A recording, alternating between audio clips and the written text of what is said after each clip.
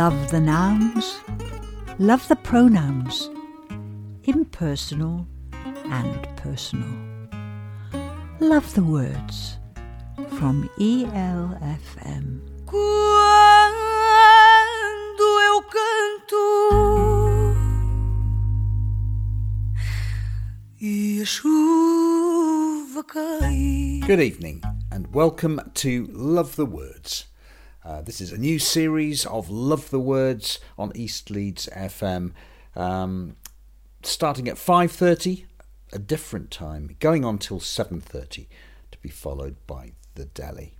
So tonight we have an in-depth interview with the theatre director Alan Lydiard. After that, Radio Free Kinsley from Jimi Andrex and Pasha Taylor, followed by Fiona Gell from Leeds Litfest talking about the Saboteur Awards for which Leeds Litfest has been nominated. Then the podcast that we did with Leeds Litfest and Romy Smith, followed by Who's Listening, a feature from young people at Chapel FM about the art of conversation, and finally an episode of Wordy Birds. Wordy Birds is our regular spot for fiction writers and poets on our morning programme. So, that's Love the Words for this evening. Listen in, listen on, and tune in for the next two Tuesdays in perpetuity, when we will be on air.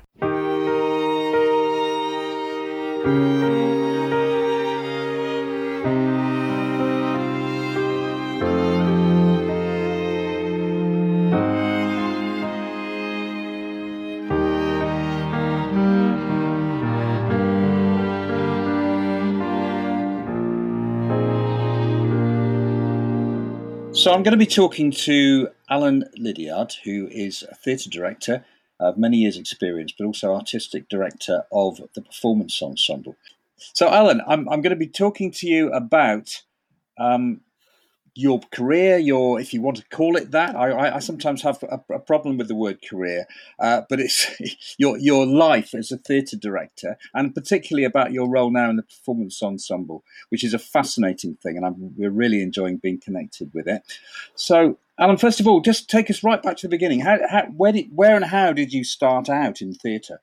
Well, it has been a long, long time. It's certainly been a long, long time. I mean, I can remember appearing as the Centurion in Androcles and the Lion at my junior school and getting an acting prize from a very famous film director whose son was also going to the same school as me. So it was a fantastic start that at 12 years old, I got an acting prize. And I think that kind of started everything off. But anyway, I've now done about 40 odd years in the theatre and enjoyed every second of it. And you're right, I don't think of it as a career. I think of it as a way of life. It is my life, that's what I do. I make theatre and I try and create exciting projects involving lots and lots of people. So yes, the word career implies some kind of plan or some sort of almost predictable trajectory. I can never say that word.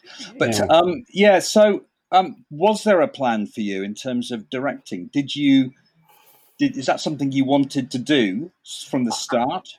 I wanted to be an actor. The very early days, I wanted to be an actor. And when I left school at 18. I didn't go to university. And I wrote to every theatre, every regional repertory theatre in the country to see if I could get a job. And two of them replied, one of which was Harrogate Rep.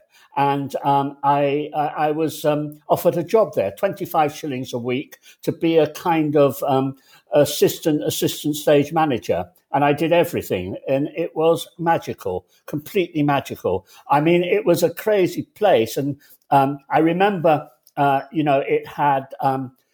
was very traditional at that time, Harrogate Repertory Theatre, the White Rose Players. It was a beautiful theatre.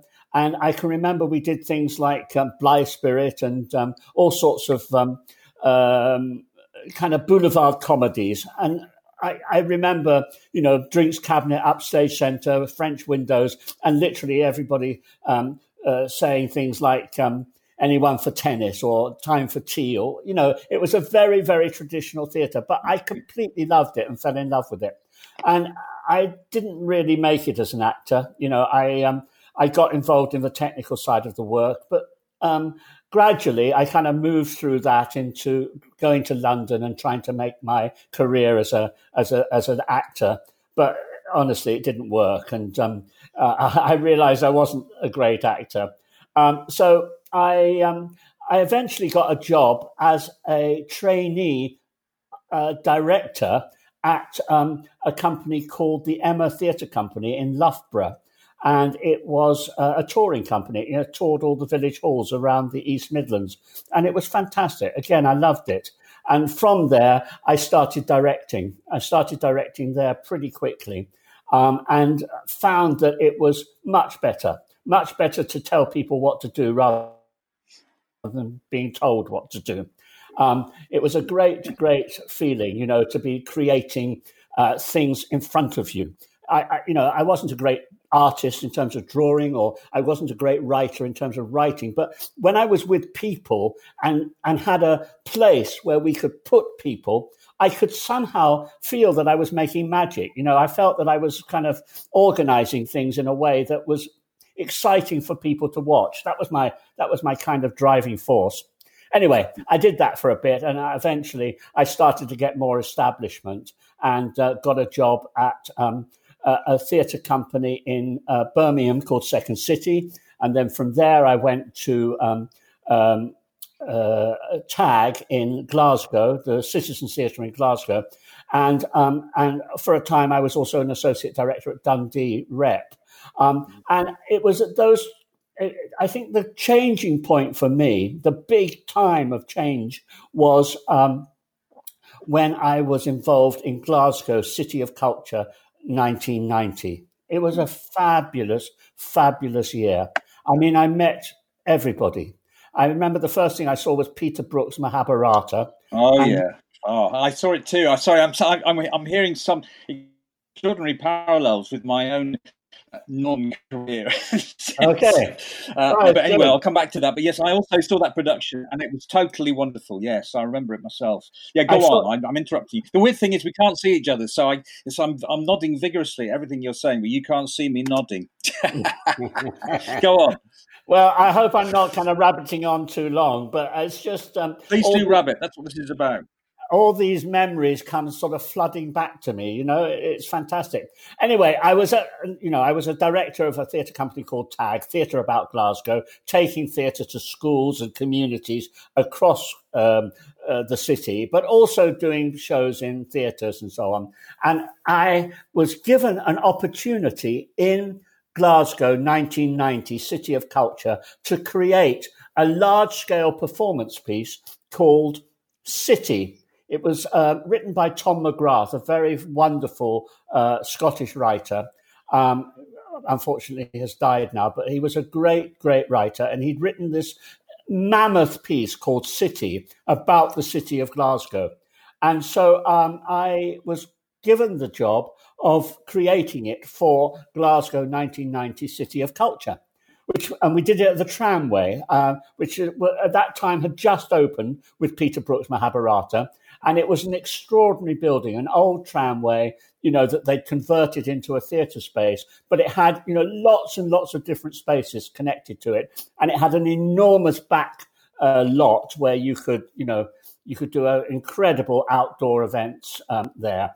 And so we used the whole space, and we had literally 1,000 people in the show. And over the period of the 2 weeks that it ran there, thousands of people came to watch it. And it was a very, very exciting project. And it's kind of stuck with me ever since. I love the idea of making large scale community style pieces of work that also feel like they're not lesser because they're called community. They're just as important as any other piece of theatre that you make in any other place. And that's been my kind of driving force since 1990. But the thing about 1990 was that I met all these amazing directors. So I met Peter Brook, I met Lev Dodin, I met Robert Lepage, I met Ninagawa from Japan, I met Bergman. It was incredible time. And as I was meeting these people, I was seeing their shows. And because I was a director in the city, I was invited to all the canopies before the show and the after show parties.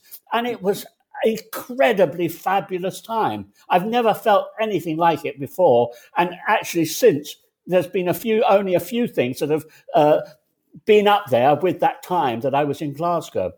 Anyway, so yeah, go. No. I was just to halt your flow for a second. I just wanted, in regards to, you mentioned those wonderful directors, in terms of mentors that you might have had, or people who you feel have had a particular effect on your working life, or your directing. Can you talk about any? Was there anybody who comes to mind particularly? Oh, yes, of course. I mean, when I left Glasgow, I went to Newcastle to run a company called Northern Stage. And I took everything that I'd learned from Glasgow to Northern Stage. So the plan was that I would create an ensemble company, a company of performers that were with us 52 weeks of the year, paid 52 weeks of the year, and we would create work over a long period of time with them. And I got that from seeing the work and being with an incredible director called Lev Dodin from the Marley Drama Theatre of St. Petersburg. And over the next 10 years, I invited him to come to Newcastle. He came to Newcastle 4 times. I asked him to create a project for us, an Uncle Vanya for us. And we took the whole company into the rural area of Northumberland, and we stayed in a house for over a week, 2 weekends and the week in between. And we were taught by Lev Dodin during that period of time. The first thing he did was read the whole of Uncle Vanya to us in Russian, which we sat through, and in a way, it did work. It did kind of help us. And we started to make Uncle Vanya. But we never actually made the piece. Because in the end, Lev Dodin didn't really want to work with anybody except for his own company. His company in St. Petersburg have emerged from a school, and the most of the performers have worked with him, all their working life. So there have been actors working with him for 30, 40 years. And that kind of principle of the ensemble company emerged out of my conversations with Lev Dodin. Every year, twice or 3 times a year, I would go and visit him in some location somewhere in Europe and see one of his productions. And he would always take me out for dinner afterwards. And we just talk, and he'd just tell me things.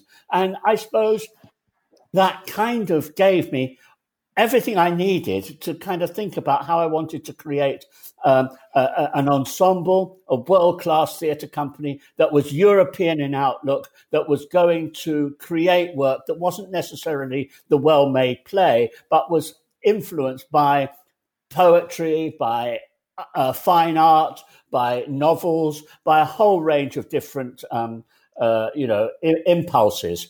And Lev Dodin was definitely the person that did that for me. And if you compare him, sorry, I can't stop talking. No, carry on. That's fine. Alongside Lev Dodin, we worked a lot with Robert Lepage. So we invited Robert Lepage to Newcastle again 4 or 5 times. He came with his one-man shows, and he came with his company shows to Newcastle. And we got to know him very, very well. And he was an amazing, generous man. And I suppose the kind of Stanislavski method of Lev Dodin against the kind of devised work of Robert Lepage was the kind of 2 issues that drove me, the 2 artists that really drove me. I mean, there are many others. Ninagawa, starting his old ensemble in Japan, an incredible influence. Again, he came to Newcastle and gave his Midsummer Night's Dream for us. The gypsy communities that came to Newcastle. We had a gypsy festival, great inspiration for me. Pralape was the company based in Germany, but involving Roma people from all over Europe in the creation of their work. So those 2 or 3 companies have been a great, great influence on me. I have to ask you about Bergman because he's one of my heroes. What was he like when you met him, and what did you learn from him? I learned very little from him because he was so scary. He was so scary. I met him at the reception. I saw the work. I can't even remember the piece I saw now. But I met him in the reception afterwards, and he was just so imposing. I sort of freaked out a little bit in front of him, and he was like it was like I was a fan, and I'd gone a bit crazy. Oh God, I don't know what to say. I don't know what to say. That happened twice to me because the other person it happened to was Pina Bausch. I met Pina Bausch because I was doing some work from Newcastle at the Edinburgh Festival, and we were both in the same reception. And Pina Bausch is another great hero of mine, and she was extraordinary, smoking a cigarette, hardly talking to anybody, languishing around all over the place, and I couldn't speak to her. I couldn't say a word to her. I just went, I think you're fantastic. Well, in terms of mentors, you've talked about those people and those companies. I mean, your work does sound collaborative in every way, and I love the idea of you were talking about Godin and the whole sort of bringing in of fine art and music and a kind of comprehensive kind of rather sort of everything knitted together. Is that still something that's at the heart of your work, you would say? Definitely. I'm not a great play lover. People sitting on a stage talking to each other, pretending to be somebody else, doesn't appeal to me as much as something that seems to be organically devised out of a company of performers and artists. So working with people is really the way that I like to work. I don't feel like I want to work so much. I'm not saying this isn't wonderful, but it's not wonderful for me, where you commission a writer to write a piece of work, they go to their room, they write it, they bring it back to the rehearsal, and then you interpret it or develop it or make it happen on a stage. That doesn't appeal to me as much as that kind of idea of bringing people you love into a room and making work with them. That's the way I feel I like to make the work. So the text isn't the thing for you.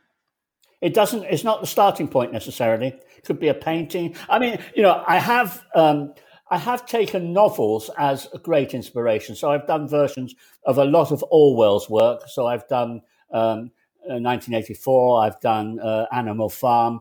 We did a co-production with a company in Barcelona of Homage to Catalonia.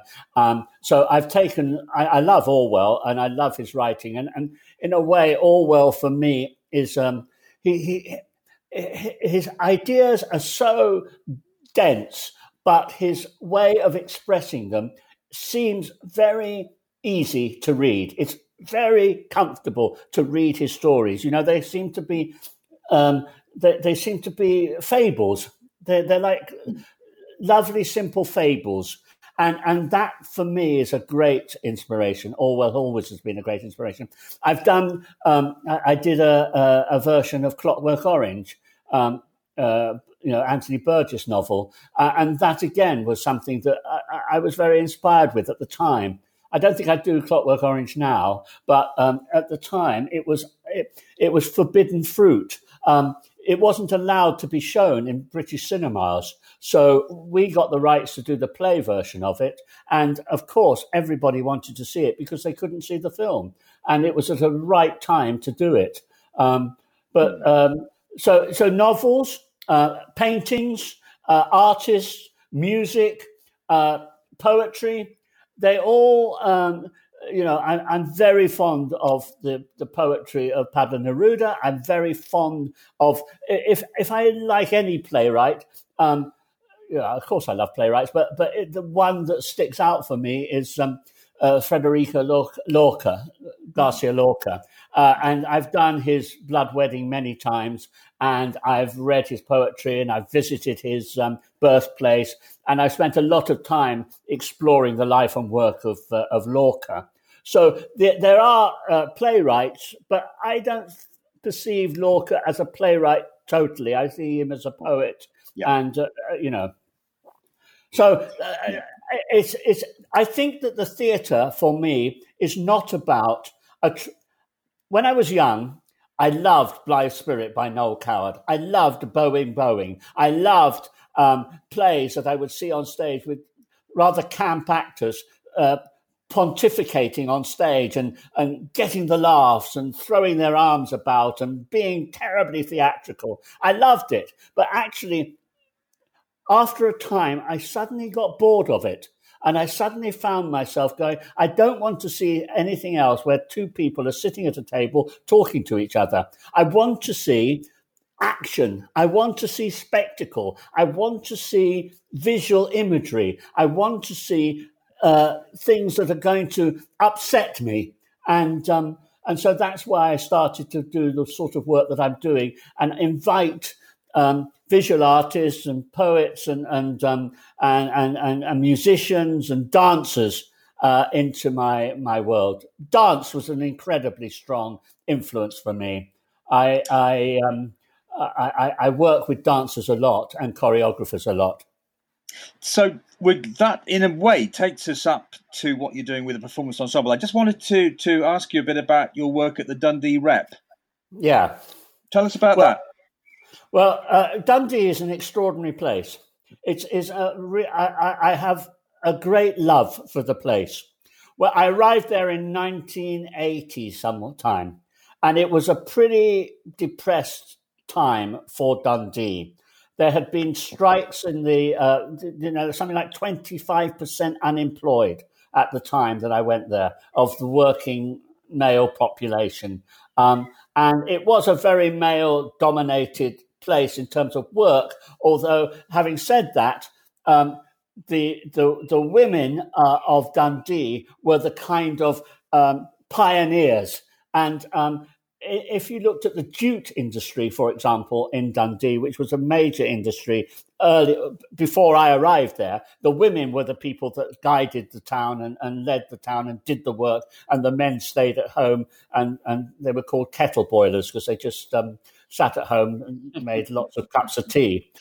So when I arrived at Dundee, they were doing plays that you could have seen in any other theatre in the country. So it was like there were titles like "I Knocked on Her Cream Front Door," or they did lots of plays with lots of French windows and drinks cabinet up centre, and nobody from Dundee really came to see the shows. I mean, I say that. It was a sort of middle-class audience that came from Broughty Ferry down the road, which was a slightly posher area of Dundee, but nobody from the schemes and nobody from the sort of heart of Dundee seemed to come to the theatre. And it seemed to me that was a complete waste of why we were doing things. And so I initiated in Dundee this idea of community arts and participation and bringing people into the theatre who were not normally there. You know, at that time, I'm talking like in the 1980s now, community arts was just emerging. It wasn't thought of as important. It was a sort of side issue to theatres. And the theatres were all about West End hits and actors. I didn't like that very much. So I started to develop work that was for, with and by Dundee people. And I got involved with a man called Michael Mara. If you could find some music by Michael Mara and play that would be just completely beautiful. Schenectady calling, Schenectady calling. Take these notes into the night and running by the northern lights. Transport these golden bars. Let this music touch the stars. And snuggle down into the noose while Peary Wally makes his hoose. Let this music run through his fingers, let it touch his very soul. Schenectady calling, Schenectady calling, and let the cymbals tingle in a distant ear. The signal twinkle by the Pressy Pier. That long dark night let Eddie Lang be near. This sophisticated man. And so to Wally Harlem speaks, his fingers painting what his soul receives. Blessed Django comes to call, smashing down those foolish walls. The signal flies into the night and flashes by the Lerwick lights. A nice explosion runs through his fingers and ignites his very soul. Schenectady calling, Schenectady calling. We love you madly. Schenectady calling.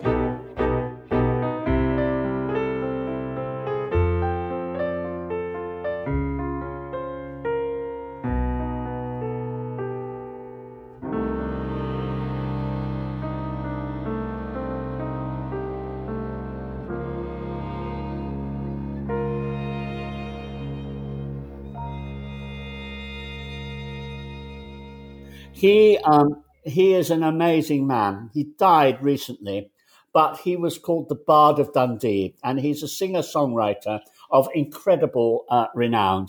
And I worked with him, a real Dundonian of heart and soul. And we made a piece of work together with a writer called Billy Kay called They Fairly Mac Ye Work, which was about the weavers and the people that worked, the women that worked in the jute industry. And it was a major, major hit. The people from Dundee came to see it because they recognized that their story was on the stage in the city of Dundee. And it was an incredible thing to see. People, for example, the bar bells would go in the interval, which meant that people should go back into their seats. It was a sort of etiquette of theatre that they rang a bell to bring people back into the theatre. Well, people had never been in the theatre and they didn't know what these bells were. So they thought it was last orders. So they rushed to the bar, not to the theatre. And, that was, but anyway, it was a great, great success. And on the back of that, I made a piece of work with the community of Dundee called Witch's Blood, which was based on a book by a gentleman called William Blaine, which was a kind of dynasty of the Dundonian of history. And it involved 500 performers in 12 double-decker buses going around the city of Dundee and coming back in their double-decker buses to a central location, Duddup Castle, where they sat and watched the last 15 minutes of a show. And it was, again, an extraordinary event, and people loved it. And I'm told that as a result of that production of Witch's Blood, the city council started to reinvest in the arts in Dundee. And today, Dundee is like the leading city in Scotland for culture and arts. They've just got the V&A. They've got they started the gaming industry in Dundee. It's an incredibly vibrant city. Of course, there are still lots of difficulties there, but in terms of art and culture, it has really it changed the fortunes of Dundee. Well, it's interesting. This is fascinating to hear about your work in Dundee. I did want to hear about it. Partly self-interested. My great grandfather came from Dundee, and but I've never been myself. So I plan to go and spend a good week there. And you really must go. Yeah. And I'll come with you. I'll come with you because there are so many things I want to see again. I haven't even seen the V&A yet, and it's an incredible building. I still know lots and lots of people at Dundee. I was called an associate director at Dundee Rep, but actually I was working outside of Dundee Rep most of the time, in communities, in different venues. And I love the place. I really, really love the place. It has the most magnificent setting you've ever seen. You cross the bridge from Fife into Dundee. It's like Manhattan. It's like, traveling across the Brooklyn Bridge and seeing a city emerge, but actually more beautiful, I think, than the Brooklyn Bridge. It's the Tay Bridge is just stunning, and you've got that incredible poem by William McGonagall, right? The Tay Bridge disaster, which was very famous. Anyway, Dundee is a pretty amazing place. I mean, I could talk to you for hours about Dundee. I could talk to you for hours about everything. It's well, we might have to make this a 2 or 3 parter, but for the moment, yes, let's make an obvious connection really between between Witch's Blood and the buses to your plans for the performance ensemble. Well, I'm 71 now. I gave up. I retired at 65 because I felt that was the time I should do that. But after a year, I was completely bored, and I recognised that that older people were not getting the kind of work and recognition that they deserved. I was seeing lots of older artists who were kind of left on a kind of theatrical scrap heap, and it seemed to me that there were things to be done with older people. There was work, ideas to explore with older people. And I'd taken the idea from Ukio Ninagawa, the great famous Japanese theatre director, who was a star on the festival circuit. He would be in every festival around the world, bringing his Shakespearean productions to the Barbican and to the Adelaide Festival and the Edinburgh Festival. An amazing man. But he reached the age of late 70s and decided that he didn't want to work in that way anymore, but that he wanted to gather together a group of older people who he would work with to develop a new style of theatre, a new way of working with older people as the core of that work.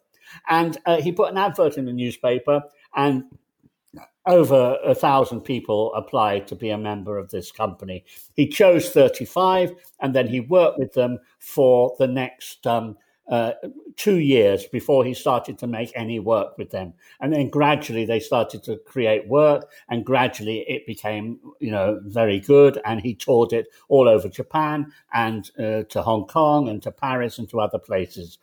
And he inspired me incredibly that's what I needed to do. I needed to work with older people.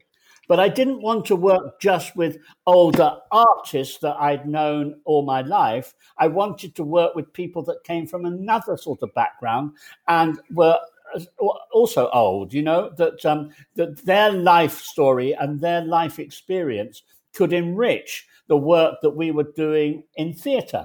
So I had the plan of creating an ensemble company again, based on the ensemble companies that I'd run in Newcastle and the ensemble companies that Lev Dodin had taught me how to create. And I thought, I'll do the same again. I'll get a company of older people together, some of whom will have been professional artists all their working life, some of whom would have been teachers or I don't know, factory workers or any other job, every other job in the world that they would do. And I would bring them together and I would create with them work. And I would create with them work that came from their stories, their life, their background, who they were. So the work was about creating new kind of theatre based on the people, the stories of the people that were in the room with you. And you would start creating with them. Some of them were dancers, some of them were musicians, some of them were actors, some of them were retired bank employees, some of them were teachers, one of them was a rocket scientist, and we worked with them every week for the last 2 years. We made a piece in 2016 called Anniversary, which was, I think, kick-started the idea of the performance ensemble. And since then, we've been developing it. Every Friday we meet and we work together to create work. And as I was working with them, I felt that what we should try to do for 2023, the Leeds festival of culture that was being organised, I thought I've got to do a piece with older people that is going to make a really big impact. I'm going to take 1,000 people and I'm going to work with them over the next 4 or 5 years when I started the idea, and I will make something extraordinary with those people, and we will show the world that old people are not to be forgotten, have got lots to say, are incredibly exciting people that can make spectacular work, and that we can change perceptions of what it's like to be old in the city of Leeds in 2023, and show the world that. And Leeds was the perfect place to do it, because Leeds had already been, committing themselves to working with older people for many, many years. I remember Leeds West Yorkshire Playhouse, as it was then, starting up the Heydays project, 20, 30 years ago. And I knew that if I wanted to work with older people, that there was a history and a will to make work with older people in Leeds. So that's why I really came to Leeds, to make that happen. And I started working for Heydays to start with, and then built it from there. Anyway, so gradually we built it year by year. And the plan is that we will continue to do this work over the next 3 years to create the most stunning piece of work, however it turns out, with 1,000 people over 60, and make sure that people recognise that older people are not dead yet. And well, as I said before, it's great to have you in Leeds, and it's not so far away from Harrogate, where you started as an assistant, yeah. Stage manager in whatever it was. Yes. So that must feel interesting for you to be back in Yorkshire. Yeah, it's lovely. I love it. And I loved Harrogate. At the time I loved it, and I've got great memories of it. And we used to come to Leeds. I used to come to Leeds. And when I was at Newcastle, we used to do lots of co-productions with Leeds Playhouse. So we did Animal Farm. We did 1984. We did Homage to Catalonia as a co-production with Leeds Playhouse. So I've toured to, I think that Clockwork Orange came to Leeds Playhouse. I can't remember. But anyway, I've done a lot of work with Leeds Playhouse. And interestingly, James Briney and I have had a similar sort of career. I mean, he's much younger than me, and he's only starting his career, or his career is emerging and doing wonderful things. But he was at Dundee. He was an artistic director at Dundee. He was artistic director at TAG, the same company that I ran in Glasgow. And so we have a history together. We've kind of followed each other around, and I've known him for a long time. So it was, again, a perfect place to come to start work on this project. Can I just ask you, before we have to finish, there's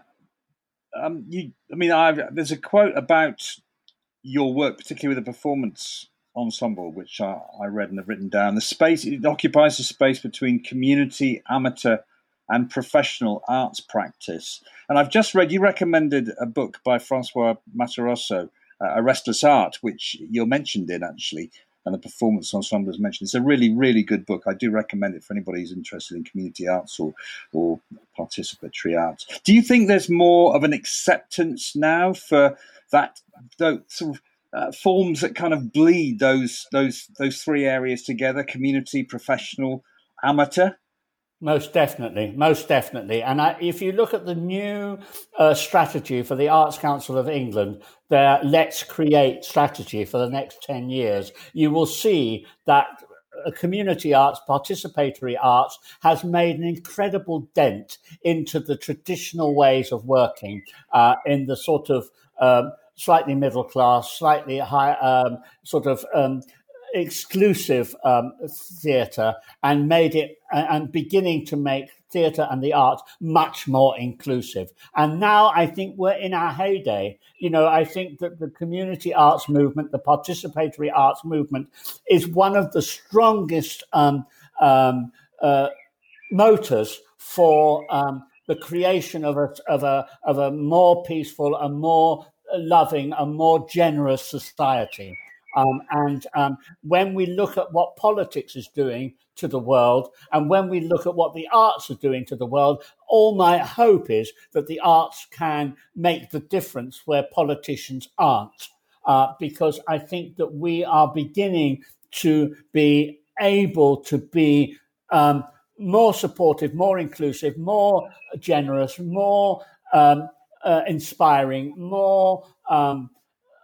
all those things. And I think it's recognised now. That's the main thing. It's recognised by bodies like the Arts Council that community arts is an important movement. Their whole community, creative people, creative places scheme that they ran for years, the whole way in which they're looking at the arts as being about involvement, about relevance, about people's right to be part of the cultural life of their communities, is a really inspiring and important message that is coming through from them.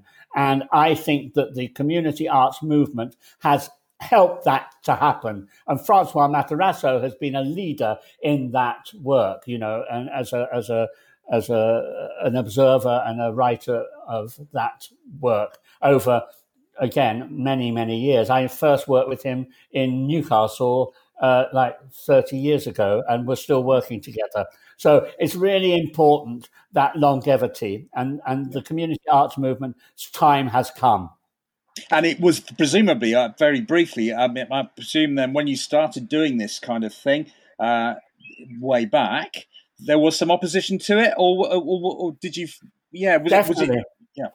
Definitely, and thought of as second-class art, second-class citizenship. We were ignored, and we were, community arts and participatory arts always worked in terrible conditions. The theatre space, the plays that were being done in the main house were always in the nice rehearsal rooms. The community arts movement was in drafty village halls and drafty community centres, in like outreach places that, deserved to get much better facilities than they did. Now I think things are changing. The facilities for people to create art in the community is much better. But at the time, it was atrocious. It's not important. It's not important. It's not worthy. It's not of interest to the public, and how wrong they were. Well, that's a good place to finish on that note of optimism and hope, and also a wonderful vision for the purpose and role of the arts in the wider society. So, thanks, Alan. Thanks so much for talking to us today. A complete pleasure. And we really look forward to what you're going to be doing with the Performance Ensemble when we get back, when we can all meet again. And we're looking forward to more collaboration with Chapel FM Arts Centre in our expanded building, hopefully next year. See you soon and keep well, as they say. Thank you very much, Peter. It's been a joy. And forgive me for just rabbiting on for so much. That's what you were asked to do. There's nothing like a moonlit night.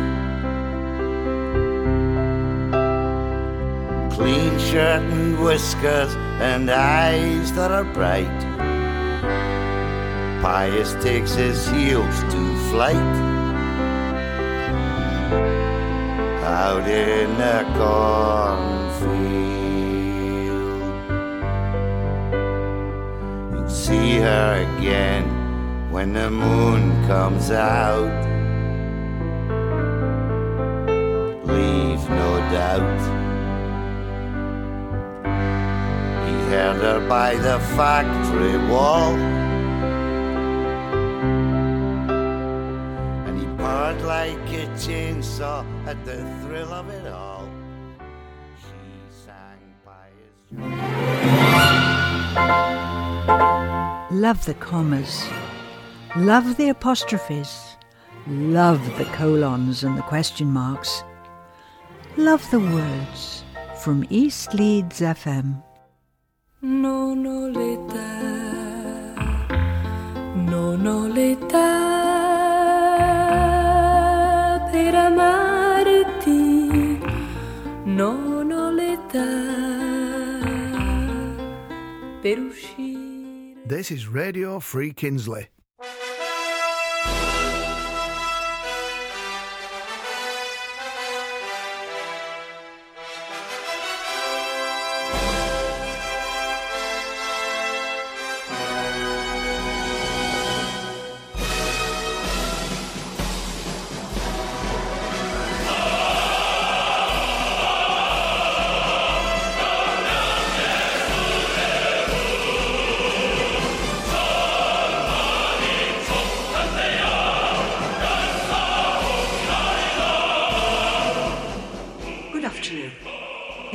Very local news.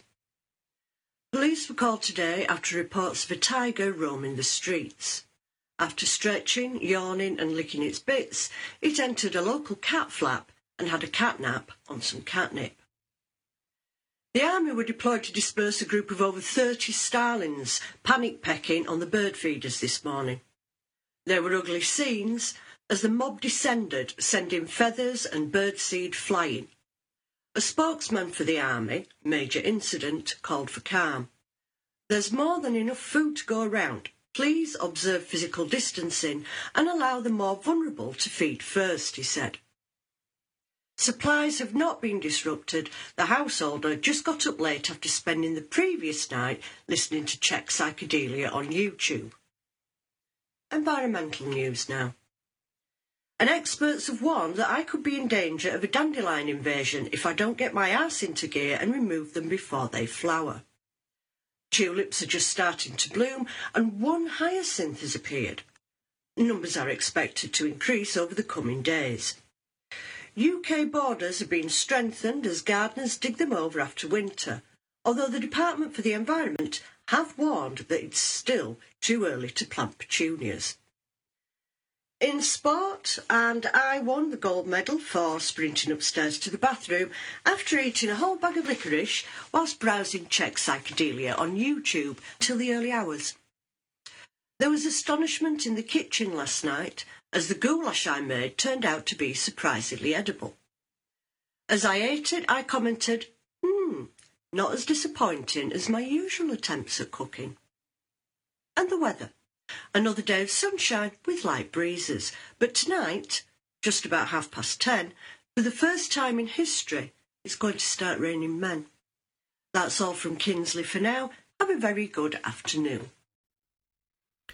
And now on Radio Free Kinsley, it's time for our weekly look at what the future holds from our resident medium, Pasha, as seen on the one show, Taylor.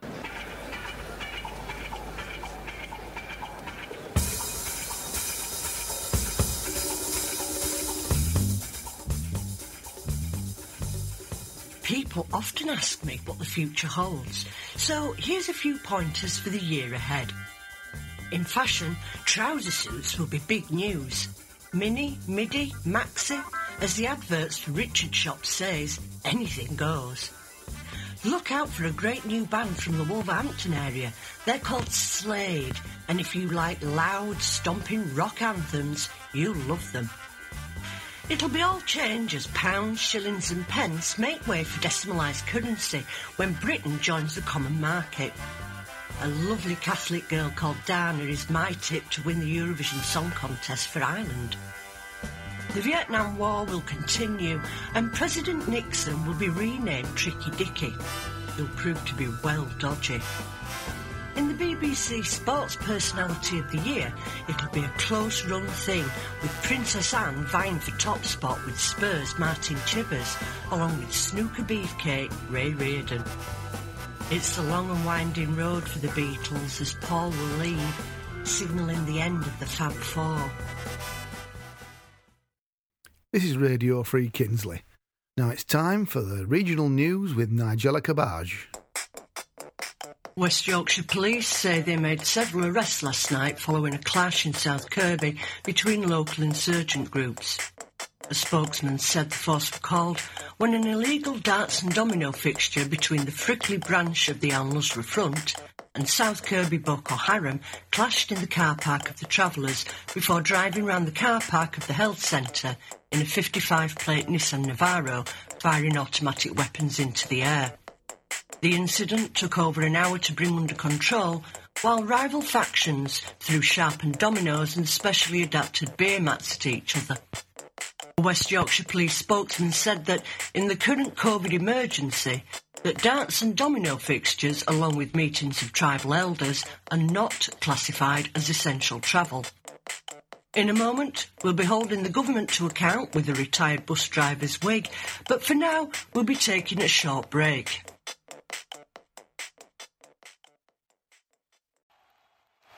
This month on Sky Sports, live and exclusive, we'll be speculating wildly here, live in the studio, about whether there'll ever be any football ever again, and whether or not the players should take a pay cut so that we don't have to lose any money or lower our subscriptions. We'll also be discussing how the government can bail us out to the tune of, say, 400 million so we can pay our CEO his bonus. Then, at 11, we'll be showing some old 2020 cricket you can't remember, so it'll be just like watching it live. Dimmer viewers might even take up the betting odds we flash on screen. Anyway, you won't care, because there'll be loads of wild slogging and fireworks. Then, at 3, Danny Baker presents the 70s best sliding tackles with Billy Bonds and Ron Chopper Harris, along with a confused alcoholic you can't believe used to be Trevor Francis. Then, from 7, we'll have golf, which always looks the same and might have a sedative effect while you finish that bottle of High Commissioner whiskey. At various points, Ray Winston will encourage you to bet money you don't have, so long as you're enjoying it. Sky Sports, the only place to see old football, apart from YouTube and BT. And it's still only £36 a month.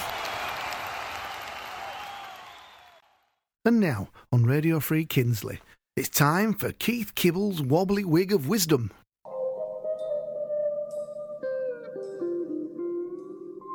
Keith Kibble's wig is a Kinsley tradition that goes back to the early 1970s when the village's best-known carpeted bus driver first graced the 197 to South Emsall. Though mocked at first by bewildered passengers unable to comprehend the prominence of Keith's Hessian underlay, locals have come to trust the great and unmatched wisdom of its mystical pronouncements, since it correctly predicted the outcome of the 1973 Eurovision Song Contest.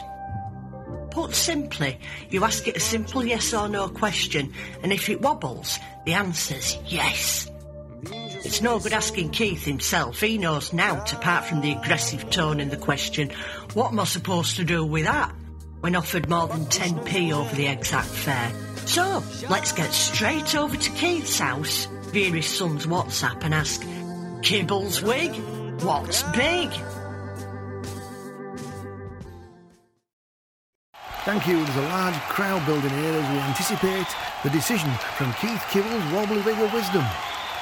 So, first up, we're showing Keith's wig the tweet from Nadine Dorris, where she claims that All Street was out in tears clapping for Boris Johnson. The claim on is slightly undermined by the appearance of a word-for-word identical tweet from a now-deleted account from someone else called Keith, prompting accusations that Downing Street was making stuff up again. So, Keith's wig, is Nadine telling the truth? I'm looking at the wig. I can see trees waving in the background, suggesting a fairly stiff breeze. It appears that Keith Syrup is... Yes, it's completely unmoved. So, there we have it, listeners. Keith Kibble's wobbly wig of wisdom thinks Nadine's telling porkies. Come back later and we'll confront Keith's insightful Irish with more hysterical virus bullshit in the absence of proper facts and figures.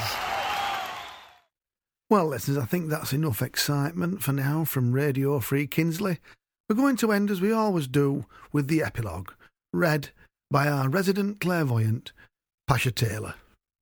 You will be able to stay home, brothers and sisters. You will be able to turn on, tune in and cop out. You will be able to lose yourself in several bottles of Wicked and sneak out during commercials because the revolution will be televised. The revolution will be sponsored by British Gas and brought to you in 2 feature-length episodes. The revolution will show you pictures of Anne Widdecombe on an exercise bike and Boris Johnson playing Rocking All Over the World with Status Quo on Children in Need. The revolution will be brought to you by Ray Galton and Alan Simpson's Playhouse and will star Siran Jones and Aidan Turner or Benedict Cumberbatch and Brenda Blethyn. The revolution will make your teeth whiter. The revolution will kill 99% of all known germs. The revolution will make you look thinner and taller because the revolution will be televised. There will be pictures of Posh Spice wheeling a pushchair down Oxford Street and the Duke and Duchess of Sussex trying to slide a stolen colour TV into a waiting limousine. Claire Balding will be able to predict the winner of the 3:15. The revolution will be televised. There will be pictures of the filth pushing over protesters on instant replay. There will be pictures of the filth pushing over protesters on instant replay. There will be pictures of Jamie Oliver being run out of Soho with a new haircut. There will be slow motion and still life of Robbie Williams strolling through St James's Park in a rainbow-coloured Liberation jumpsuit he has been saving for just the proper occasion. EastEnders and Coronation Street will no longer seem so damn relevant, and women will not care whether Poldark gets his shirt off because the working classes will be on the streets looking for a brighter tomorrow because the revolution will be televised. There will be highlights on the evening news and pictures of Orla Guerin interviewing passers-by and pictures of Fiona Bruce putting on a brave face. The theme song will be written by Tony Hatch or John Barry and will be sung by Jackie Trent, Anita Dobson, Captain Sensible, Dennis Waterman or Will Young because the revolution will be televised. The revolution will be right back after a news flash about floods, droughts or Kim Kardashian. You will not have to worry about the mad woman in your attic, the skeleton in your cupboard or the 1980s power suit in your wardrobe. The revolution will go better with Hellmann's mayonnaise. The revolution will fight the germs that cause bad breath. The revolution will put you in the passenger seat. The revolution will be televised, will be televised, will be televised. There will be a rerun, brothers and sisters, although the revolution will be live on BBC News 24 and available to own on DVD by Christmas. Make no mistake, brothers and sisters, the revolution is now.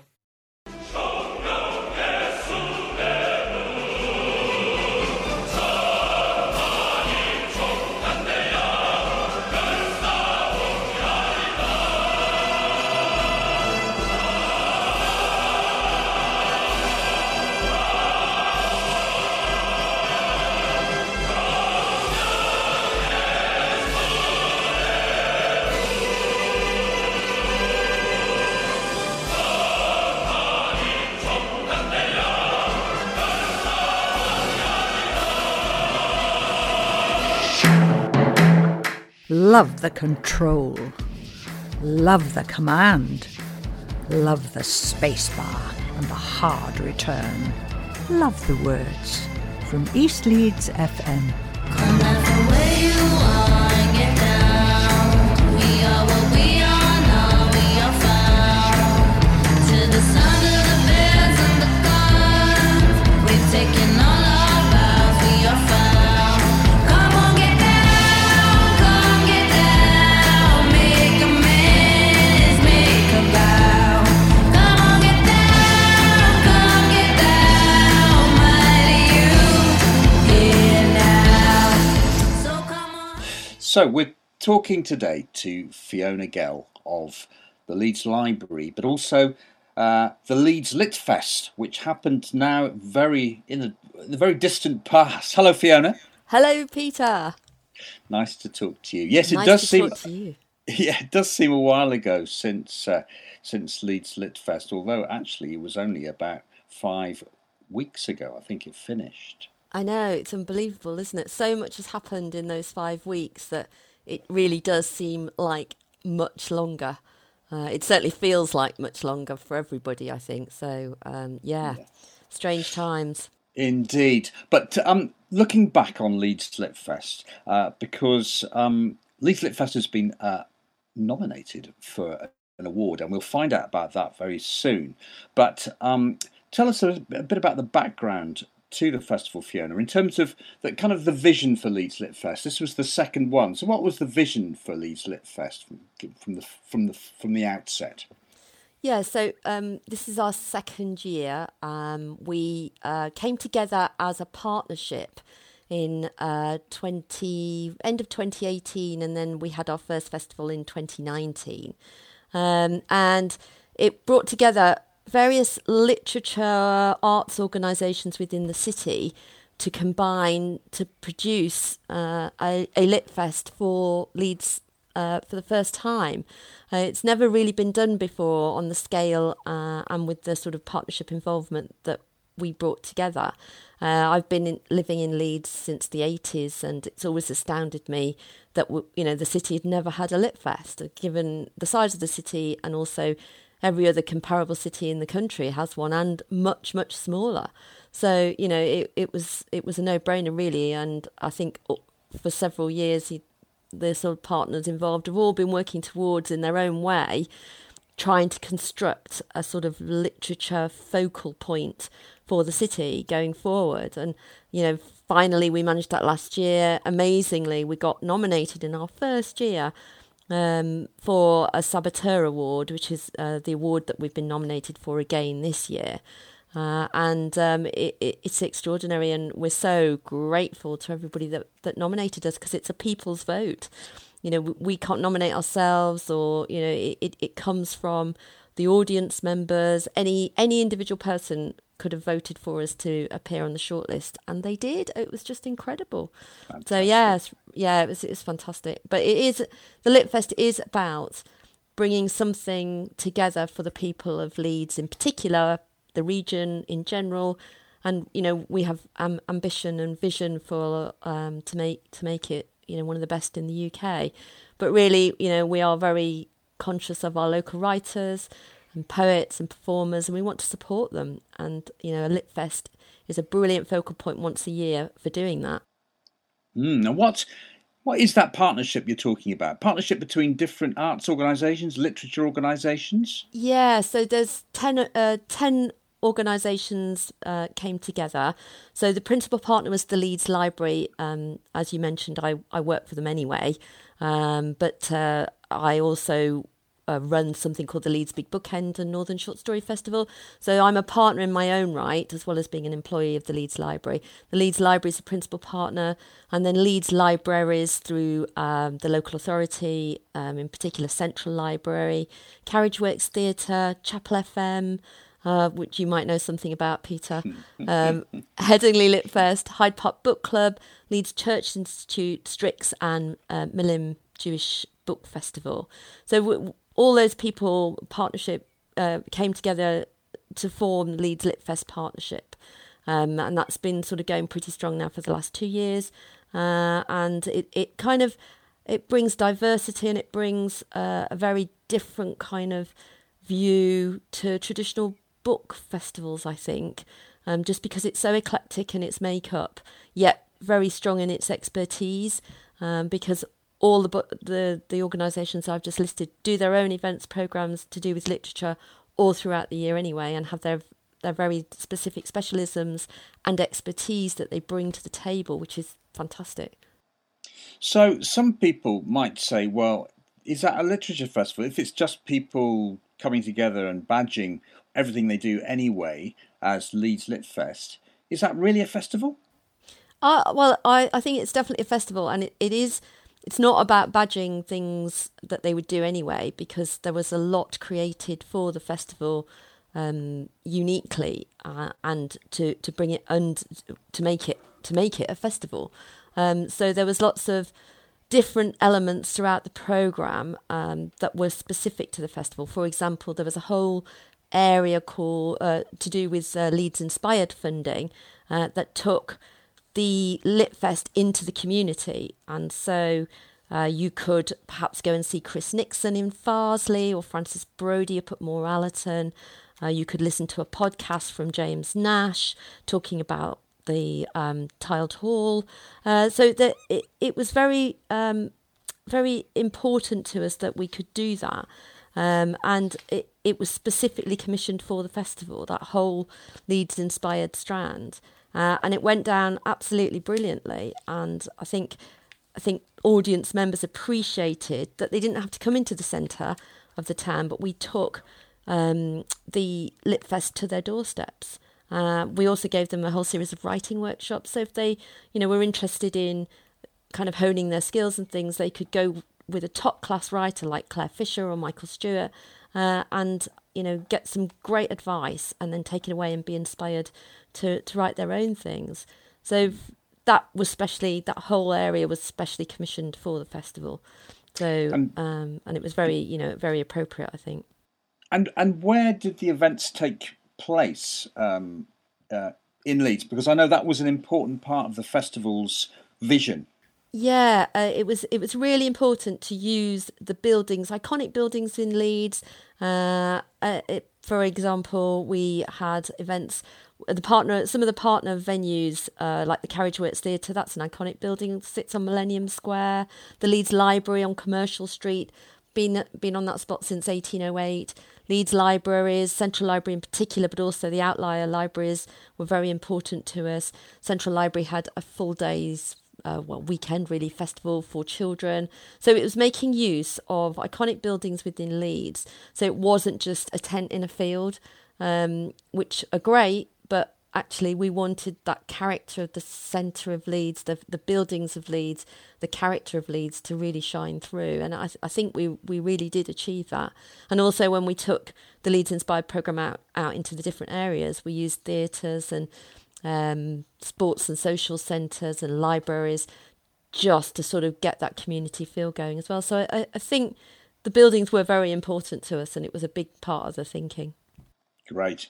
And so looking back over the festival this year, the second Leeds Lit Fest, any highlights that you remember, any high spots for you? Well, I mean, there were so many. It's really, really difficult, and I feel awful for having, to sort of say, well, these were my highlights, because I loved it all. I think apart from being, heavily involved in the programming and the organisation of it all, I think I managed to sort of do about 5 events a day.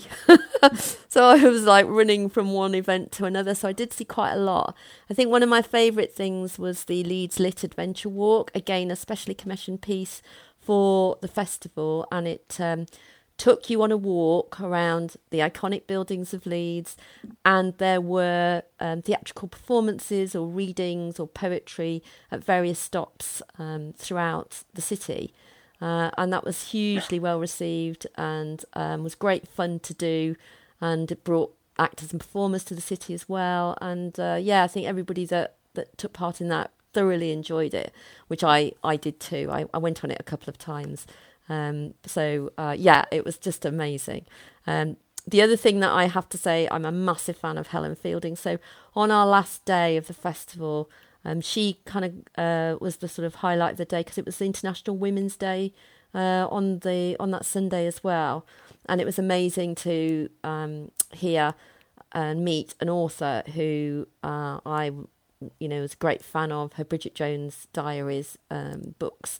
Multi-million selling, internationally renowned author who is from Leeds as well, was in the Carriage Works Theatre, and just totally down to earth, normal, lovely person, and sharing all her stories and anecdotes with us. That was absolutely fantastic. The other things that I enjoyed also, we had an international writer in residence with us, Diane Cook from the USA, and it was lovely to take Diane around to various events, be with her, talk to her, about her experiences of the festival. And then she also did an event which was she presented a manifesto to the festival, so like a document for us to take going forward, to look at things we could do better, incorporate more things. Her take as an international person coming to the festival for the first time for her. It was all really, really interesting, and I hope we can use her work to inform us going forward. You know, it was absolutely fantastic. Well, talking about going forward, I mean, obviously at the moment it's very hard to talk about anything with any degree of certainty. But what is the vision for the future of Leeds Lit Fest? Well, again, it's hard to know what will happen next year. If we weren't in the middle of this COVID-19 pandemic, then I would be saying to you, yes, of course, we'll be going for it again in some version. Whether it would be as big, I don't know, because we kind of tripled in size almost from 2019 to this year. And we got lots of funding from, we've got funding from the Arts Council, from Leeds Inspired and British Council. Obviously, things have changed massively in the last 2 months, and as all arts organisations are finding, we don't know where the future will take us. The intent would always be to try and do something for next year, because our writers and performers and artists, they need support, and we very much see the festival as doing that. So something would be great, but I honestly can't tell you how that would look at the moment. We do want to carry on and continue with the festival, but I think it could be quite different to what we experienced this year. We might have more online events. It probably would be smaller, but we have ambition to carry on, that's for sure.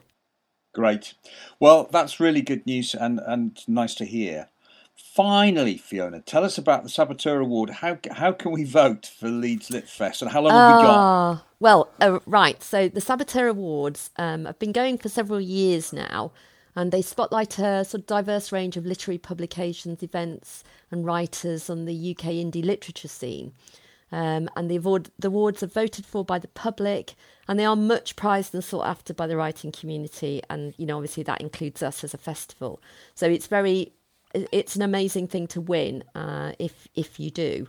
And for us to be shortlisted twice is fantastic. So the closing date to vote is the 13th of May. Our category is Best Literary Festival. So if you would very kindly like to vote for us in that festival, that would be amazing. And what you have to do is there's a form that you fill in. There are several ways this form is it's appearing all over the place, but if you go onto the Leeds Lit Fest website, so that's www.leedslitfest.co.uk, on our homepage there's a big news section, and on that news section it says Leeds Lit Fest shortlisted for Best Literary Festival. So if you go into that article, the link is there because it's a form that you have to fill in. So I can't really give you the form address over the airwaves because it's quite long, and you probably wouldn't write it down very quickly. So so that's there. Or you can go, the other way to do it is to go on to the sabotagereviews.com website, and all the information is there. So that's www.sabotagereviews.com. And it's the Sabotage Reviews people that run the Saboteur Awards. Fantastic. Thanks ever so much, Fiona. And yes, if you did go to anything in the Leeds Lit Fest, or you just want to support Leeds Lit Fest, support Leeds Lit Fest, then that's the place to do it. And they do count, those votes, and it is a really, really prestigious award within the writing community. It means a great deal, and will mean a great deal to all the people who work so hard to make the festival happen. The partners worked very hard, but we also, as one of the partners ourselves, Chapel FM, we worked hard, but we really, really enjoyed being part of it. So, so if you are an audience member or you had anything to do with it, do go out and vote. You've got a little time left. And thanks ever so much, Fiona, for coming on and talking to us. And we really look forward to the next Leeds Lit Fest, whenever it is, and in whatever form it is, it'll be wonderful to have it back and to have our literary life back in Leeds. Although I know people are doing online, it's not quite the same thing, is it? But no, thank you. I know what you mean, Peter. I think it would be fantastic for us all to meet again in person, one-to-ones and groups and stuff. It would be amazing. But I'd just like to say a big shout out to our volunteers for the festival as well, because we're all volunteering in various capacities for the festival, but they made it really. They were the face of the festival, and it was absolutely brilliant. And actually, if we won the award, it would be very much down to them. Absolutely. For making that happen, really. So thank you very much. Yeah, there were a fleet of volunteers, and they were fantastic. They were fantastic, Peter. So we're hugely grateful to them, and it's an award for them, as much as for the festival partners and all the audiences as well. So it's really gratefully received. Thank you, Fiona, and look forward to speaking to you again sometime soon. Thank you very much, Peter. Bye-bye. Bye-bye.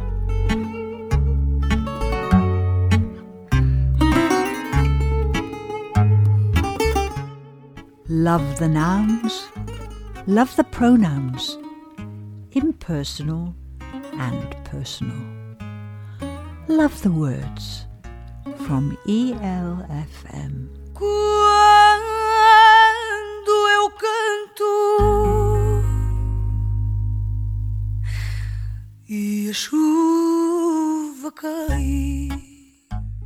Welcome to Leeds Lit Fest 2020. The podcast you're about to hear was made by Chapel FM, commissioned by Leeds Lit Fest and funded by Leeds Inspired, part of Leeds City Council.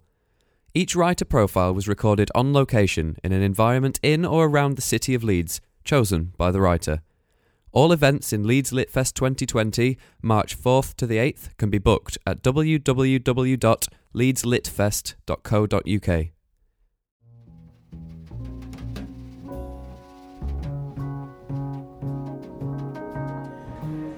Take a second left past the stall which sells happiness. 6 in a box! Don't break them. Turn right, and at the place which sells nail varnish in all shades of glory and distress, cut past an installation of shopping trolleys, designs borrowed from Burberry and Dali, and adjacent to the butchers selling cut-price second chances. Roll up, get them before they're gone! There's a market stall where you can sit in. Here, a man cooks 10 things made from rosewater and vows, journeys and longing, love and a father's blessing for a daughter's hand in marriage.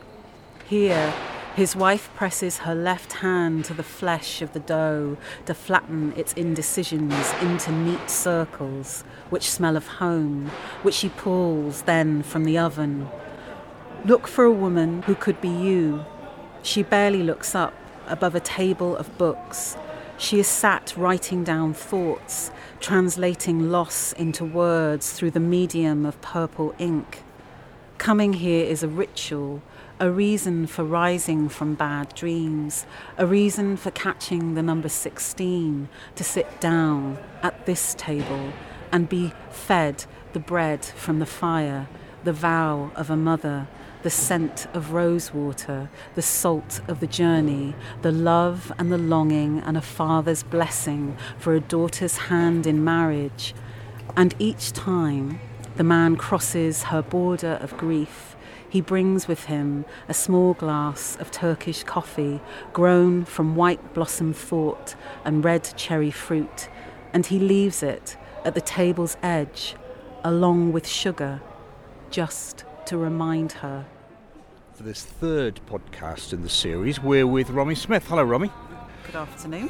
And we're in one of your favourite places, a place where you spend a lot of time. In fact, we're about to go in there now. You might get a clue already from what you hear. But Romy, tell us where we are. We're, as you look at it from the street facing, we are at the right-hand side entrance of Kirkgate Market, and we're at the entrance where Timpson's is and Malcolm Michael's Butchers, and we're going to visit a stall that's very special to me, and a stall that definitely is part of my sense of what Leeds is as a place, but also typifies just some of the richness of the city and something of what is dear to me most as a writer, which is that the city is mapped in narratives. We orientate ourselves via narrative. We are stories. I think that the market is a really important location for so many people, but I think I would argue the city's creatives. I mean, it's really hard to make a living as a creative and to do what you're passionate about. And I think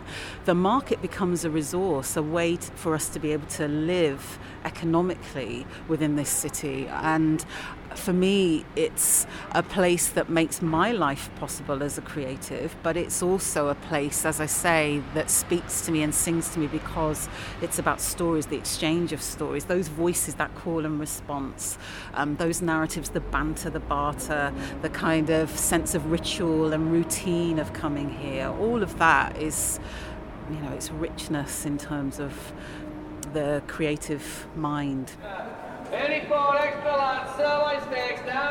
I'd grown up on markets, the banter, the sense of the sound, the sense of the electricity. I've always thought that markets are like theatre, and I think Leeds Market is no exception to that. You walk sonically past any stretch of this market, you will hear fragments of conversation that suggest bigger stories that are beyond this space.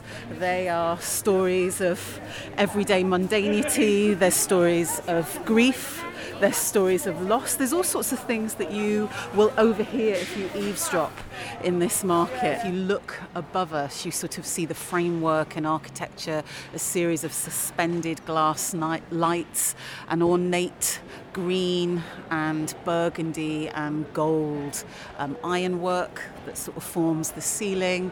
It's full of light. I think many people probably don't take or get the time, because they're so busy dashing from one place to another, to take time to stop and look up. But it is amazing how much light this building lets in when you look, and all these kind of pathways and gangways that are above us that sort of lead to who knows where. They're not places that I have been or seen. So there's a sense of the down here and then the up there, the sort of gods bit, if you kind of continue the theatre metaphor, that we don't really see or experience, but in a way us walking through, we're the people on stage, we're the performers, if you like.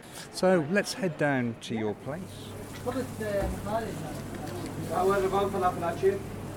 I get the chicken shawarma with salad and the bread, and could I have a half cheese, half satay? Probably started to come here in late 2012, 2013. It was just after I lost my mother, and I was feeling, my mother, one of the loves of my life, and to lose her was just a kind of incredibly turbulent time. And so I needed to find a way through that process of finding new rituals, new ways of markers on a day-to-day of doing things. I think that's one of the things that sort of grief requires, I think, is to find new ways that kind of give days meaning. And so my ritual became coming here every day for lunch. It was one of those things that I began to do. And there's a beautiful story. Hassan, who runs the stall with his wife Manice, we had not had a conversation at that point, but I was coming here every day, and without saying anything, he started to pour a small cup of Turkish coffee and push it by my elbow and then walk off. And he began to do that every time I visited. And I began to see that as a wonderful metaphor for something. It was somebody reminding me. He would also, even though I don't take sugar, he would also push a bowl of sugar. So there was somebody reminding me of sweetness in the world, but also somebody reminding me of generosity. Those small acts that are beyond language, they're beyond even having had a conversation. There's something in the non-verbal there. And I have talked to him about it since. Back in 2016, I created a piece for Compass Live Art, which I performed here. The title for the piece is interesting because I can't actually say what the title is. It's actually the coordinate for this part of the market. So that was its title. But That Says Everything was actually in a moment of turbulence. And I always go to poems like Caroline Duffy's Prayer.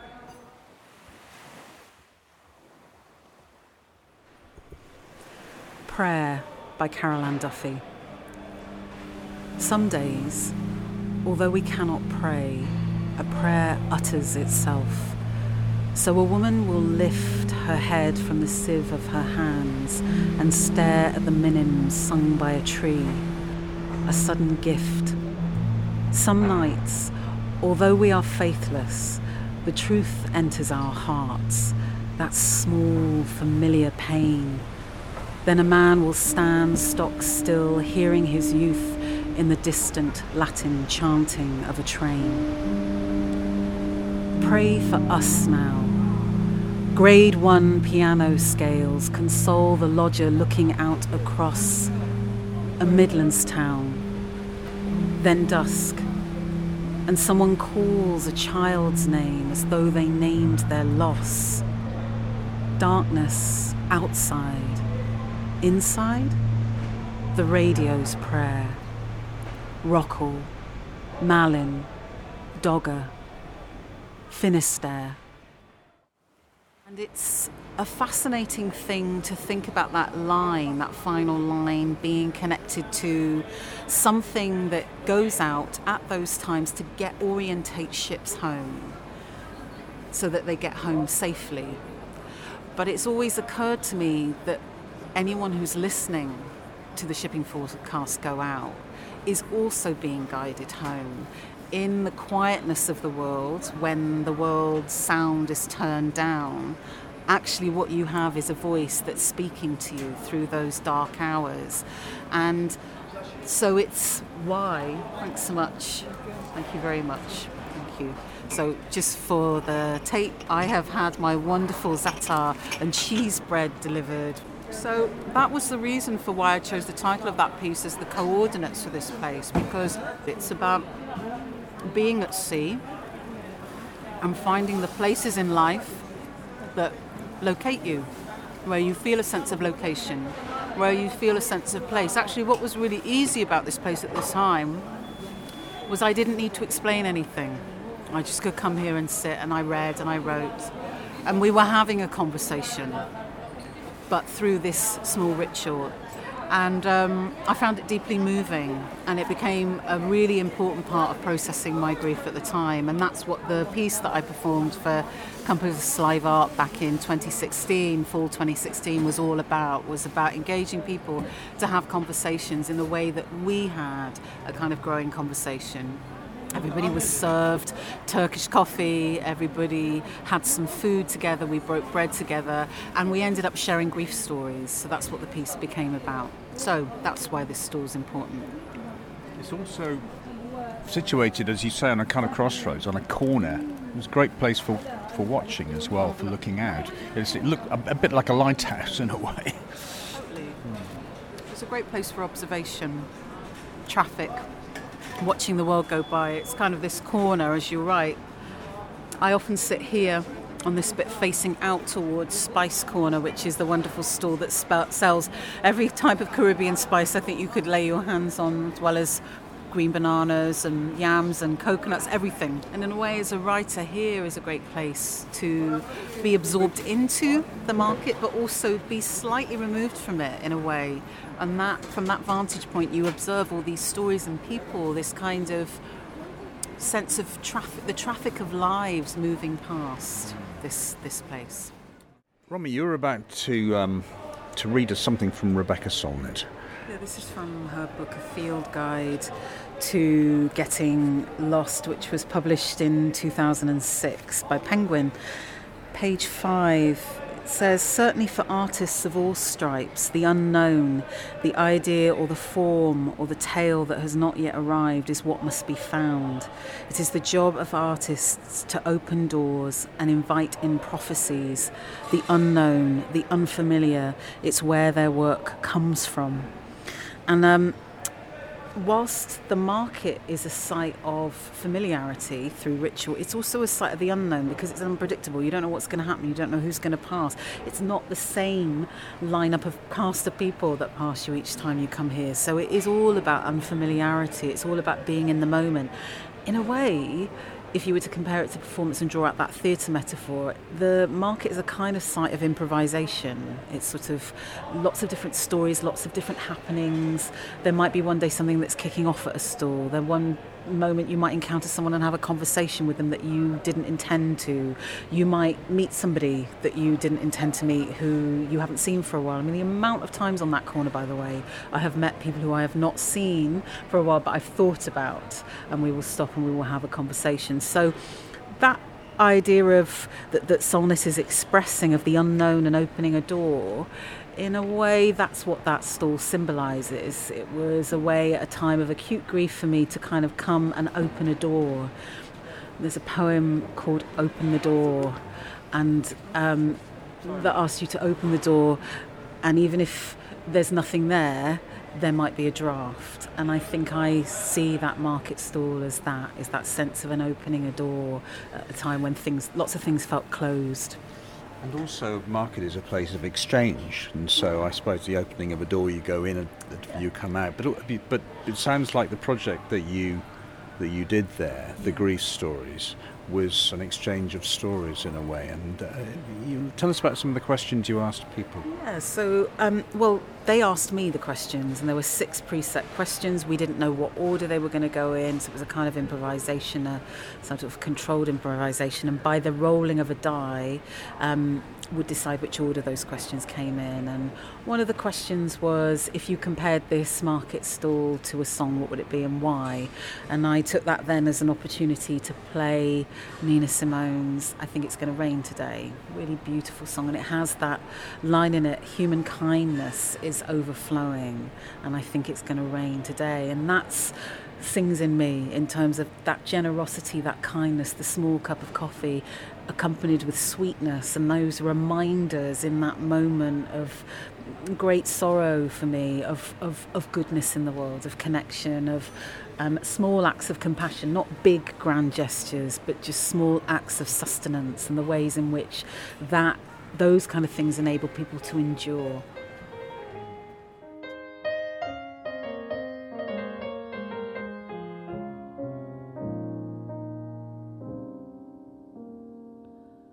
Broken windows and empty hallways, a pale dead moon in a sky streaked with gray.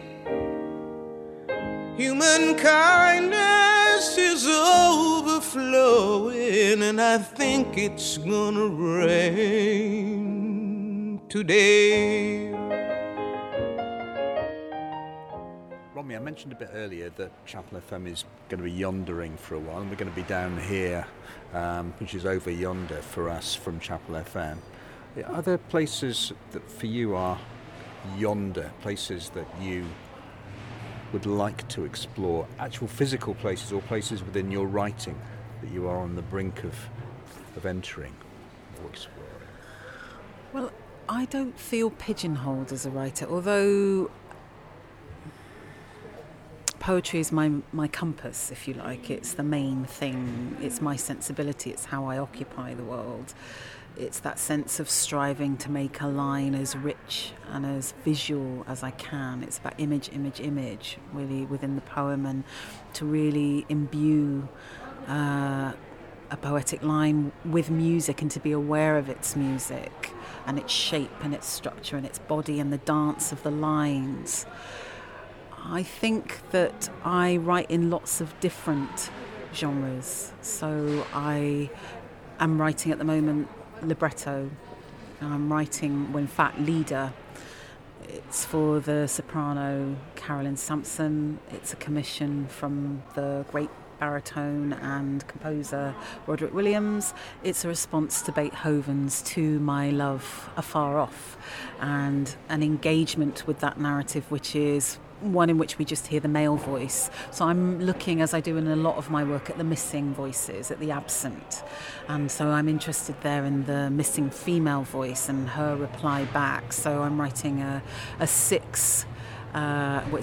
what I'm calling a short story in 6 songs, and that will be for performance at the Australian Festival of Chamber Music in July 2020, so July of this year. Place is also very important in terms of other things. I mean, I just think I'm a poet, a playwright, a performer. I write libretto or Lieder. I collaborate with dancers. I collaborate a lot with musicians. Anybody who's seen me perform understands that I'm a musician, but my text or my instrument is words and my instrument is my voice. I partly sing, partly speak work. I write extensively, both in my scholarly work but also in my creative work about jazz and blues music. I'm fascinated by those genres. I'm fascinated by the history of that music and the politics of that music, and the protagonists within that who for me in my own scholarly work are women singers. That's what I'm fascinated by, and I explore. But I also think about the residencies that I've had, which, going back to your point about place, have allowed me access to places I couldn't have imagined I would be able to access. So I am historically the inaugural parliamentary writer in residence. I worked in the Houses of Parliament for a year and a half between 2007 and into 2008, connected with a major exhibition in Westminster Hall. That meant that I was able to access archive spaces that I wouldn't have been able to without that residency. I performed on the steps of Westminster Hall to a capacity crowd that included my mother, and I was incredibly proud that she was there. My mother, who left school without any qualifications and had left school by the time she was 15, and who was written off and sent to secondary modern, etc., was there watching me take that space, and that was really important. Access for me is not just about a physical literal space, it's about access to intellectual spaces, access to cerebral spaces. It's about travel. Brodsky talks about poetry being the song of the nomad, prose is the farmer who stays. And I think I'm a nomad. I move. I come from, a father who fled the Biafran War. I come from people who have moved, who have travelled, who have had to move. And I think that idea of the poetry being the song of the nomad is something that sings in me. A lot of my work takes me to other places. So my sense of place, yes, Leeds is my home. It's the city I live in. It's the city I've chosen for the last 25 years. I'm a Londoner, and London is also my home. As much as, in many ways, creatively, in terms of inspiration, New York is my home. Also, I have friends there who I love, but as a city, it's a city in which I feel strongly a sense that I make sense. My mixedness, my mixed heritageness makes sense there. My creativity makes sense there. So place means different things, and it isn't just one static place, and it certainly isn't the place that I live. And I would say that then applies to the creative work. I don't feel I just have one home. Home for me as a creative is about the project. It's about the encounter. I could meet a filmmaker, and therefore I could decide within that moment, yes, we're going to collaborate, and the encounter will decide the form that collaboration takes.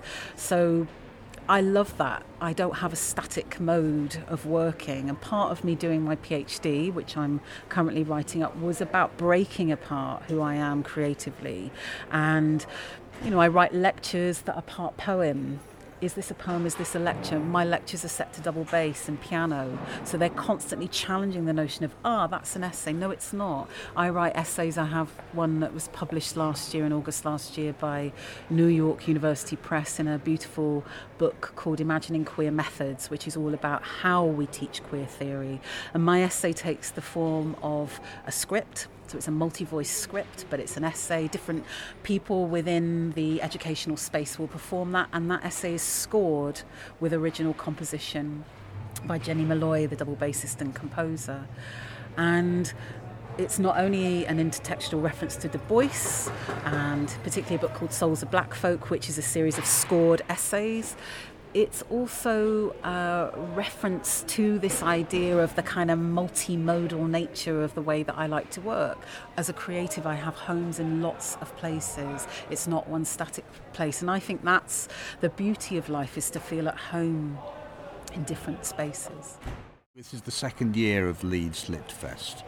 It's great. I mean, People Tree is my publisher. That's fantastic to see them as part of the launch programme, which is on Wednesday the 5th of February. Fantastic. And people like Roger Robinson, who's just won the T.S. Eliot Prize, will be performing that night.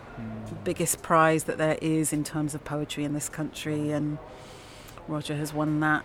And he's with People Tree, which is the biggest distributor of Caribbean fiction and poetry anywhere in the world. And it has what might appear to be a small base, physical base in Burley in Leeds, but its reach is global, and that's a really interesting metaphor for not only People Tree as a publisher, its global reach, but I think for Leeds, and there's kind of an ambition, a sort of way in which the city has a global reach. So yeah, that's one of the things that I'm very much looking forward to being at.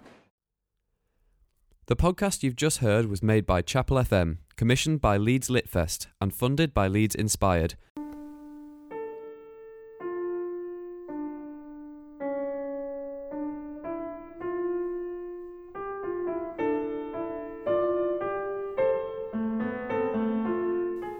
A conversation usually is just between, I guess, however many people you like, and it just keeps going on and on. There's probably a subject, and it just keeps growing and growing until, I don't know, until someone changes the subject or until it ends.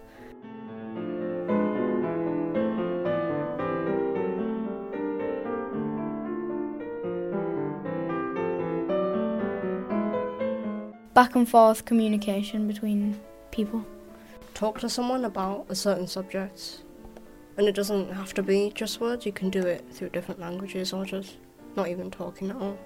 Talking and listening. Exchanging ideas.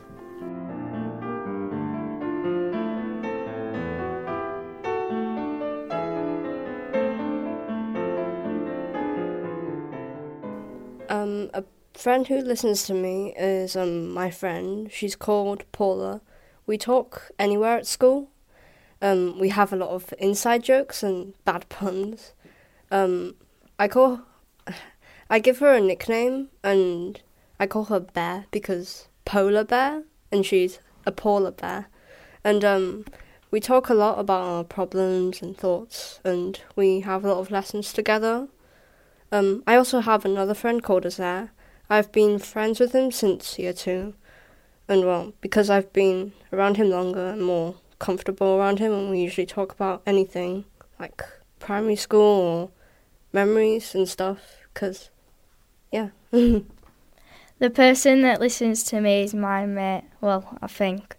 We have known each other since primary, and we were in the same class, and I can trust her and we talk about whatever comes to mind. The person who listens to me is my best friend. We both listen to each other. She always knows what to say and is always helpful and supportive. She listens because she trusts me, I think, and I think she's interested in me. I trust her to say anything. My friend Ethan listens to me over Snapchat and phone calls because we don't go to the same school. He's always so supportive with anything I tell him, and he helps me with all my problems, and I try to do the same for him as best as I can. I can talk to him about anything because I trust him and he trusts me, and we have one special inside joke which is just twuck.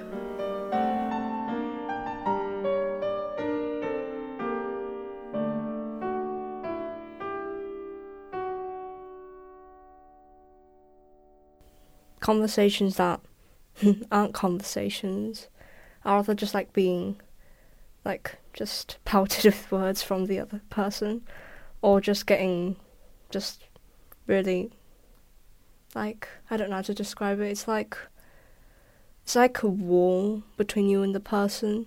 You're trying to start a conversation, but they're just completely blocking you off and just kind of ignoring you, but not really. And while there's also the other kind, which is just both people talking over each other. They're not listening to each other at all. They're just blasting their thoughts all over the place. It's not a conversation because you're not really listening to what other people are saying. You're just keeping going. You're not stopping. You don't listen at all to anyone. You just think what's in your head and you just say it.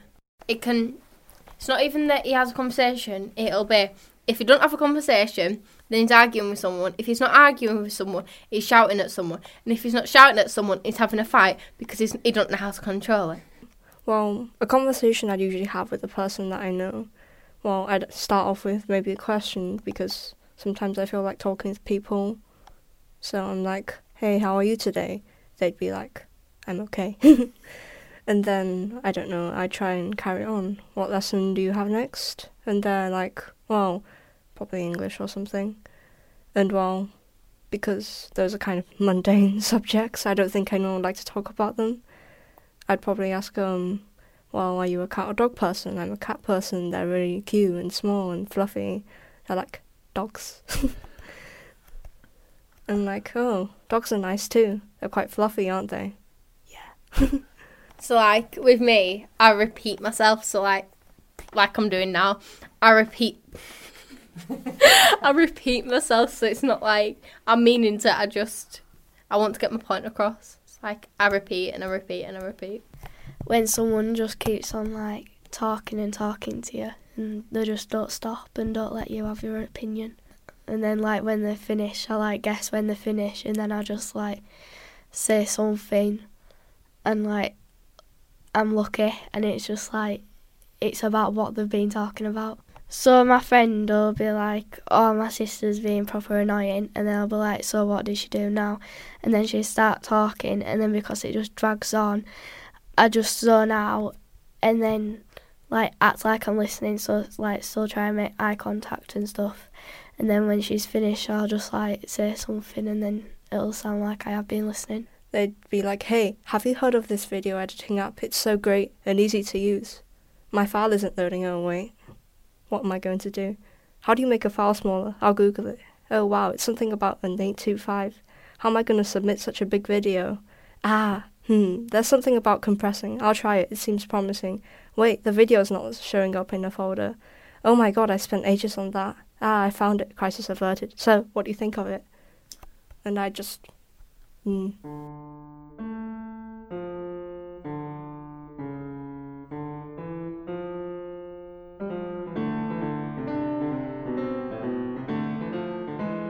Everybody has some sort of voice, whether it's like a positive voice, a negative voice, or a voice just like telling them that they need to do something.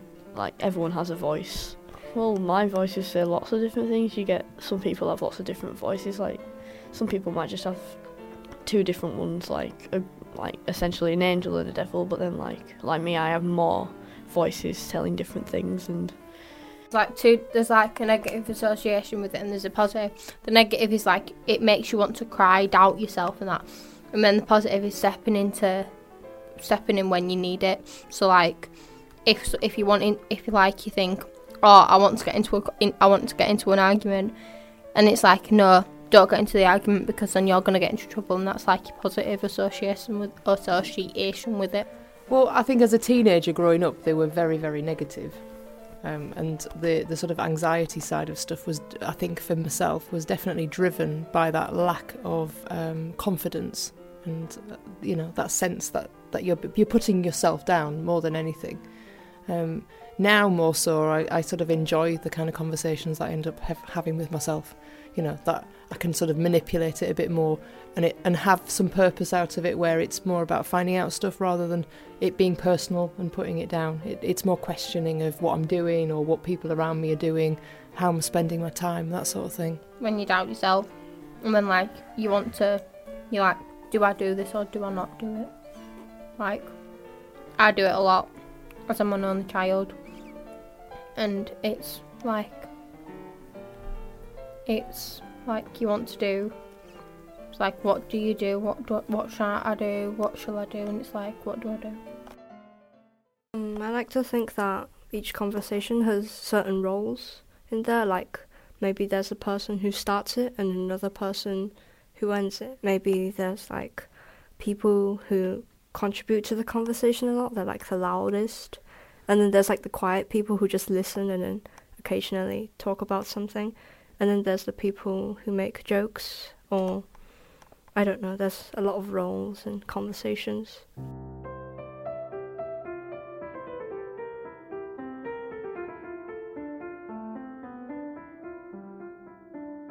A good friend is her, listens, supports, comforts. A good friend is him, helps, loves, cares.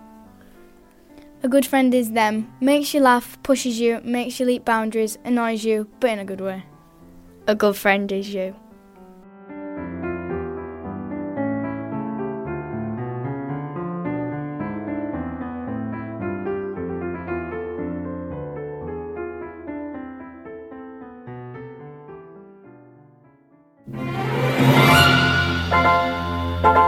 Love the commas. Love the apostrophes. Love the colons and the question marks. Love the words from East Leeds FM. Non ho l'età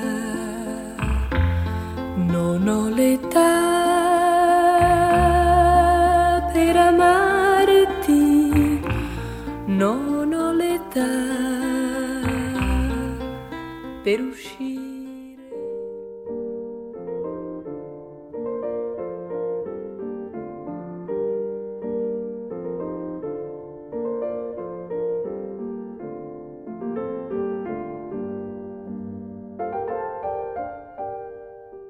Hello, you're listening to Wordy Birds. Wordy Birds is our regular spot for stories and poetry. Writers, poets, scribblers, wordy birds from Yorkshire and beyond give us what they've got. In today's Wordy Birds, we have a new song by Hugh Nankerville. This is a very beautiful song. It's called A Song for Mary, or A Musical Hug. He wrote this quite early on in the corona crisis, just as lockdown was beginning to happen. And it's a song for everybody who wants to give somebody a hug somewhere, but is unable to do so at the moment.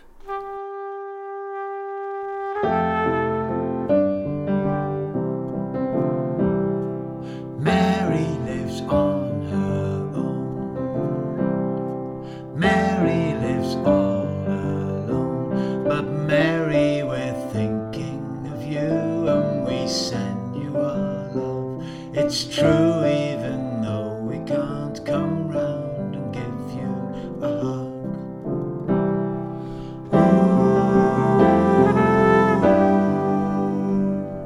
Hazel lives on her own. Hazel lives all alone. But Hazel, we're thinking of you, and we send you our love. It's true, even though we can't come round and give you a hug.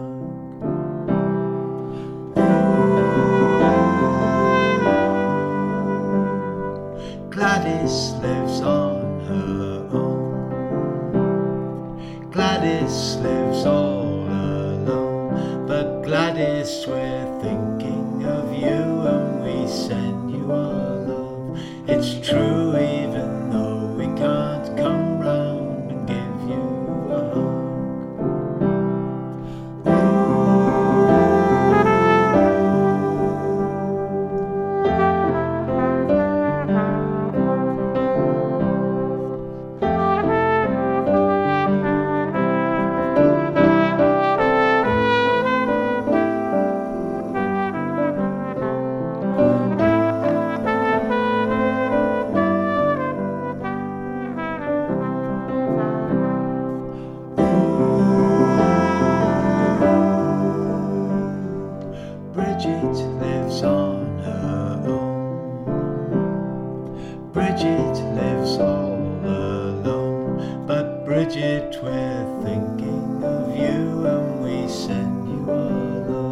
It's true even though we can't come round and give you a hug.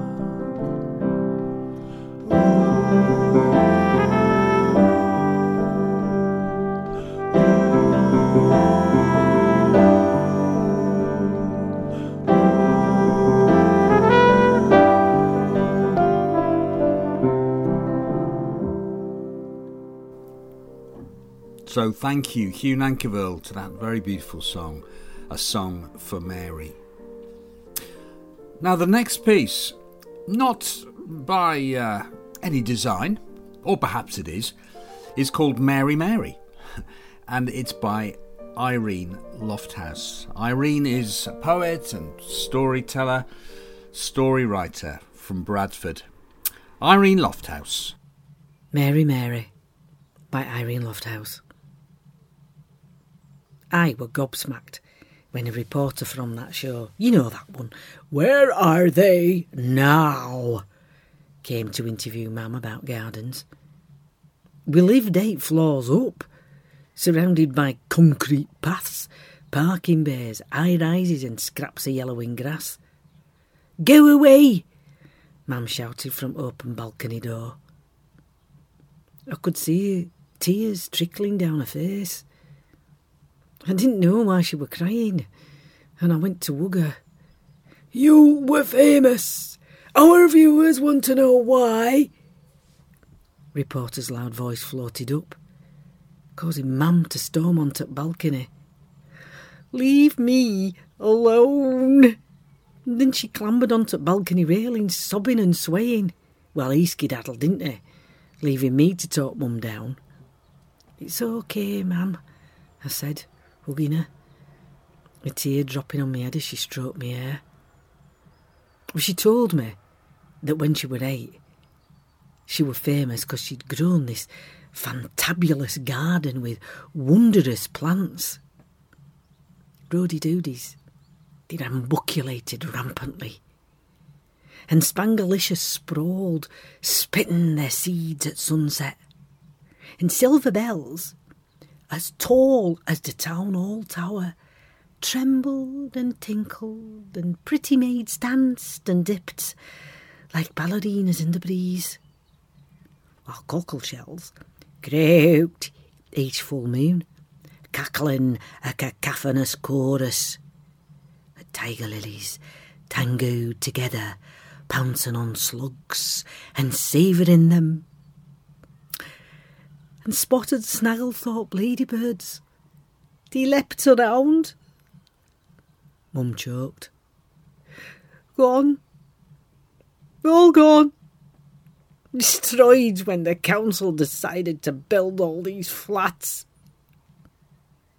She went to bed. It's what she needed. Sparko in a moment. Now what she said explained a lot. About a change of mood from smiling to foot stamping. Contrary Mary. That's what I'd heard they said about her at school gates. Well, I loved her, and I wanted to make her happy, especially when her birthday came. I had an idea. I ferreted around in box room for an old tin Gran had showed me that said, "Danger, do not open." It were full of paper seed packets Mum had collected. Now, Gran had told me about these here guerrilla gardeners and how they threw the plant bombs onto bare patches of land to fill 'em with colour and life.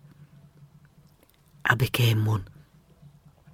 With Mum's seeds and compost from pound shop under me bed, I catapulted bombs from balcony and I dropped them on way to and from school.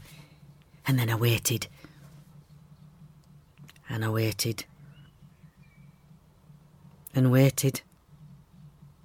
3 months later, nothing. So disappointing. And then Mum's birthday arrived, so I just left some chocolates and a card in a room. And that morning, a squeal wakened me. Oh, what a morn and glory! Mum were out on the balcony. Hey, a glorious morning, don't you? Hey, Odd? I knew exactly what I mean. She were beaming. Rumbuculating Rudy Doody. And there, sparkling Spangalicious. I ran to look. Colour and scent and life entwined everything, everywhere.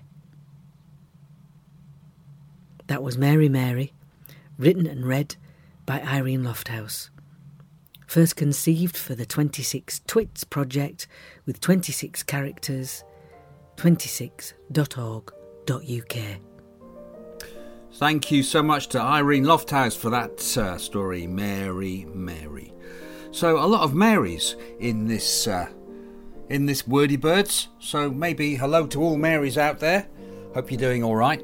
We'll have to get through all the other names in the other Wordy Birds this week. I'm not sure we can do more than 10 anyway. So that's all for Wordy Birds this week. And happy listening, happy reading, happy writing.